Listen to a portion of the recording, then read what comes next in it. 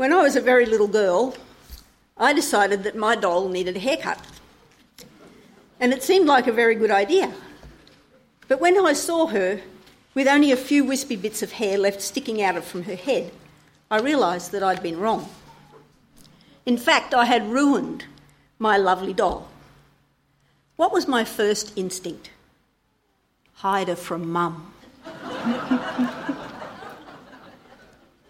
We humans are often like that, aren't we? When we've done the wrong thing, we try to hide it. Shame and fear become part of our lives. And that's what happened to Adam and Eve. The serpent told Eve that she'd be better off if she ate the forbidden fruit. And the serpent said that she'd be like God if she ate. So she decided to disobey God and to do it. And she persuaded Adam to join her. And then when it was done for the first time, they felt shame and they felt fear. Disobedience to God brings shame and fear. So instead of enjoying fellowship with God, now they tried to hide from God, and they tried to cover themselves with clothing that they'd made from leaves. Human beings haven't really changed. We still listen to the voice of Satan when he tells us, God said this, but you know better than that, don't you? God told us how he wants us to live. But what's in the Bible is old-fashioned and narrow-minded. Satan promises to show us a more tolerant and loving way of living our lives. And we still try to solve our problems with our own limited and inadequate solutions. Adam and Eve tried to cover themselves over with leaves, not a very adequate answer to their problem. And we try to do the same kind of thing. But have you noticed that often when human beings try to fix something, they actually create another and sometimes worse problem? We just have to look around, don't we, at all the things that happen, and we see how men and women keep messing things up. God told these people that if they ate the fruit of the tree of knowledge, they'd die. Human beings were meant to live forever. But now, because of sin, they would die. Not immediately, but they would die. And they lost that perfect harmony that they had between God themselves and the beautiful garden that he'd made for them. The consequences of sin brought hard and unrelenting work, pain, relationship difficulties between people. Sin would always spoil the beauty of their lives from then on. So in this passage that we had read this morning, we see God driving Adam and Eve out of the garden. Some people see this as punishment, and it was, as no longer could they enjoy that lush and fertile place, the Garden of Eden. So this was justice for their wrongdoing. But in it we also see the evidence of God's mercy. They would not be allowed to stay in case they ate the fruit of the tree of life and lived forever. Can you think of anything worse than living in this world where sin and pain, broken relationships with each other and with God are rampant? Would you like to live forever right here? I don't think so. So God was merciful in preventing this from happening. God's great salvation plan was even then in his mind and in his actions. A day would come when people would live forever as he intended, in perfect communion with him and in harmony with each other, worshipping and praising him for eternity. Another evidence of God's mercy was also a foreshadowing of greater things to come. And that was God's provision for these two weak, sinful human beings of clothing made from the skin of an animal. For the first time, an animal was sacrificed to meet the needs of human beings. God's mercy shines through in the midst of his justice. Much later, the prophet Isaiah wrote in Isaiah 61 verse 10, "I will greatly rejoice in the Lord. My soul shall exult in my God, for he has clothed me with the garments of salvation. He has covered me with the robe of righteousness. As a bridegroom decks himself like a priest with a beautiful headdress, and as a bride adorns herself with her jewels.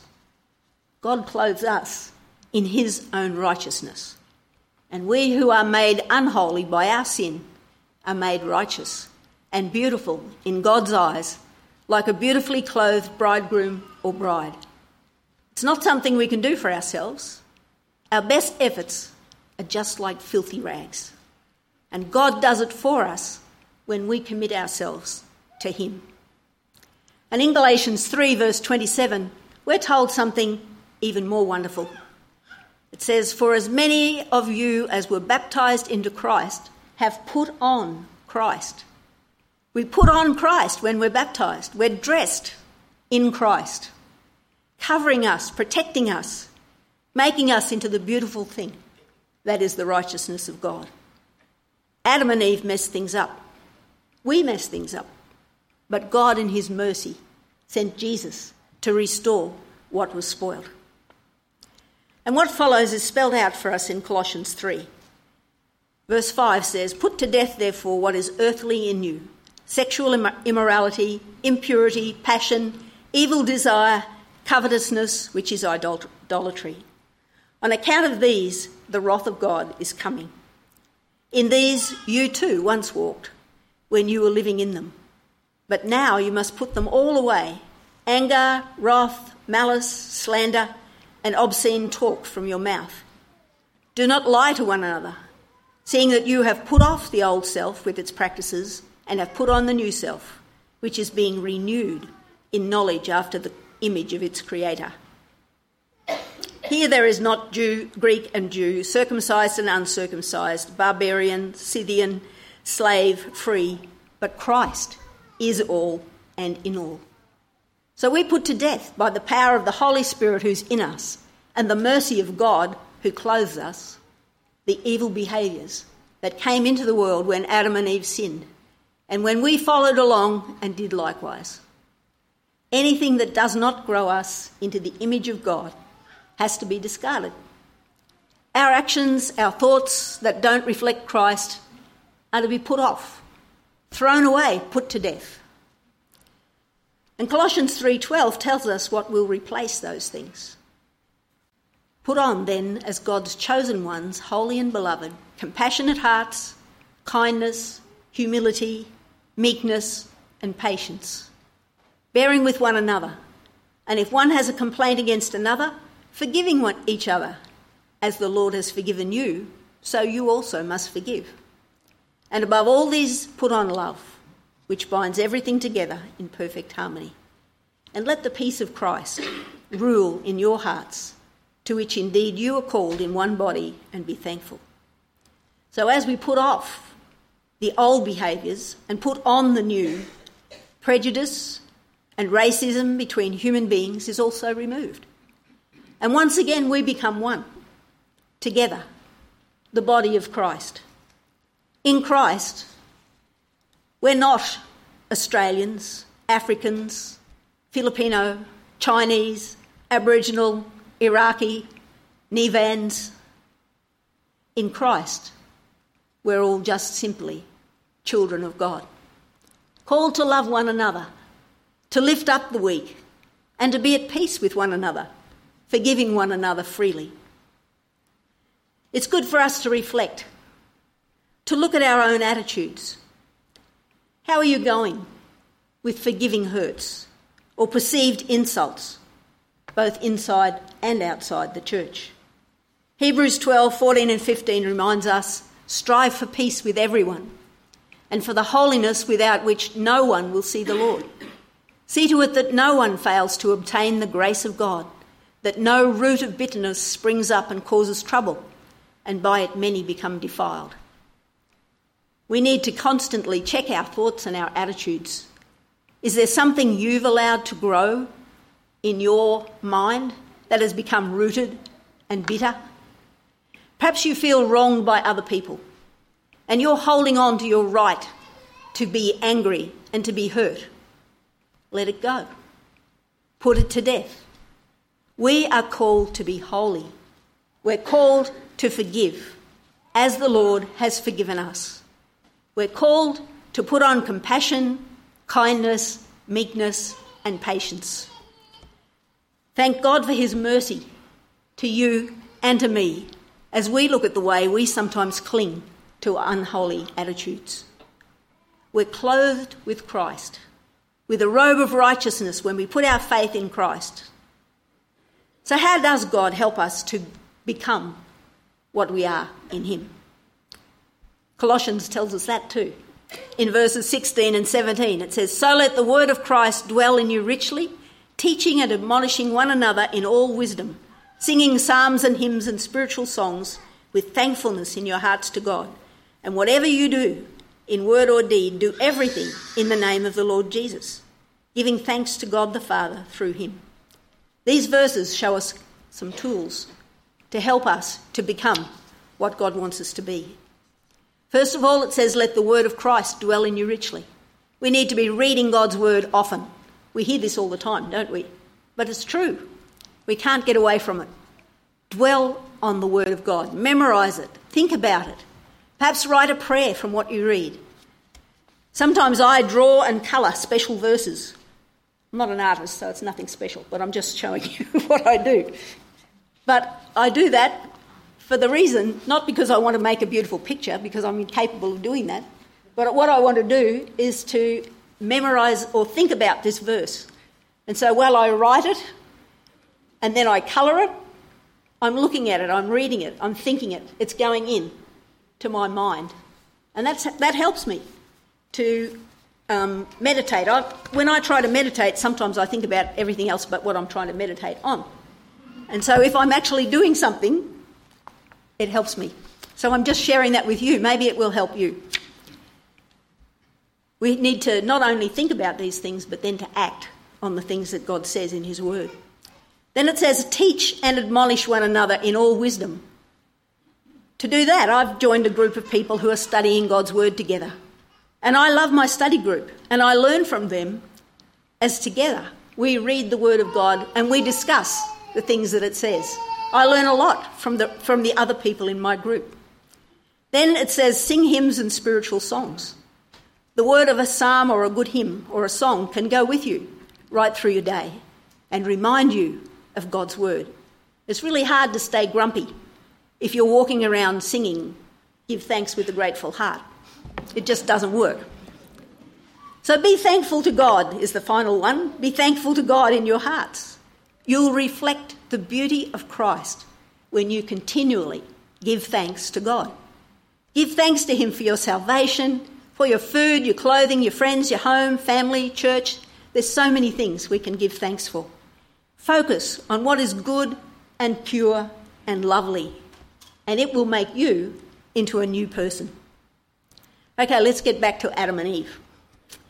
The first animal sacrifice in the Bible was done by God to clothe a pair of sinful human beings, to cover the shame that came because of their sin.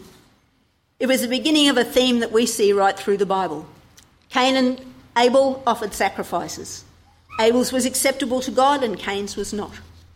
Abraham was asked by God to sacrifice his son Isaac as an offering. And when God saw Abraham's obedience, he provided a ram to be sacrificed instead of Isaac. In the time of Moses, God instituted a detailed system of animal sacrifices to deal with the people's sin, to bear their punishment by dying instead of the people. But all of this was leading up to the one perfect sacrifice who was to come. And Hebrews 10 verse 1 tells us that the old system under the law of Moses was only a shadow, a dim preview of the good things to come, not the good things themselves. The sacrifices under that system were repeated again and again, year after year, but they were never able to provide perfect cleansing for those who came to worship. And then he goes on to tell us he cancels the first covenant in order to put the second into effect. For God's will was for us to be made holy by the sacrifice of the body of Jesus Christ once for all time. And later he says in verse 14, for by that one offering he forever made perfect those who are being made holy. Because of Christ's sacrifice, we are new creations.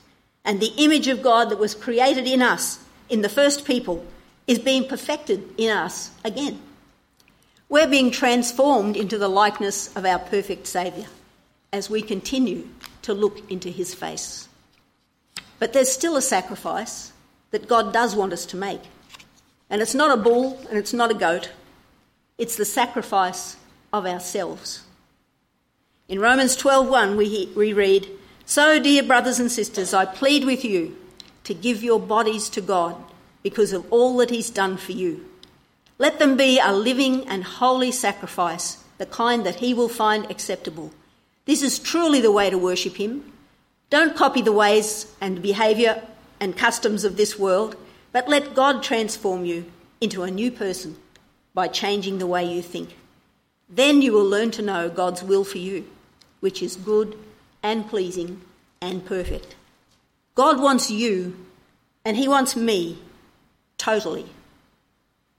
This is going to mean giving up some of our personal wants and wishes, and even the things that we're entitled to. My home group is currently watching a video series that shows how the gospel has been spread around the world, and we've been humbled and deeply impressed by the sacrifices that early missionaries made to get the gospel out. Lots of them died. Their children and their spouses died. They were imprisoned or killed, and they left home knowing that they may never see their families again. Some gave up fame and fortune and careers. Some nearly died in famines with the people who were around them. Some suffered serious illnesses because they took seriously these verses in Romans 12. They didn't say, "Yes, Lord, I'll give you everything, but not my children. Yes, Lord, I'll go anywhere as long as it's safe. Yes, Lord, I'll serve you as long as I get a decent salary." When God spoke, these people simply went with no guarantees except the presence of God. And Christians all over the world today are offering themselves as living sacrifices. The group called Open Doors describes the kind of persecution that many are undergoing. For some, it's a denial of basic needs like clean water, food and healthcare because of their faith in Jesus.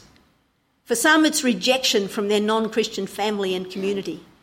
For some, it's persecution in acts of physical violence, imprisonment and even death. And for some, it's all of those. But through it all, many are not just hanging in there. They're actively sharing the gospel with other people, despite the penalties that they face.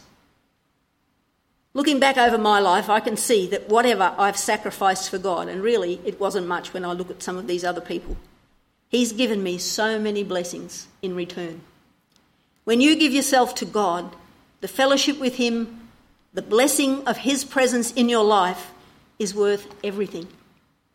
And so today, I'd just like to challenge you. Present yourself to him as a living sacrifice. See where God takes you and how he will use you for his glory. Don't try to hold on to your life. Remember Jesus' words. He said, "If you cling to your life, you will lose it. But if you give up your life for me, you will find it." We're going to finish by singing the song, "Turn Your Eyes on Jesus." And if you wanted to commit your life again or even for the first time publicly to God, feel free to come to the front and we will pray with you.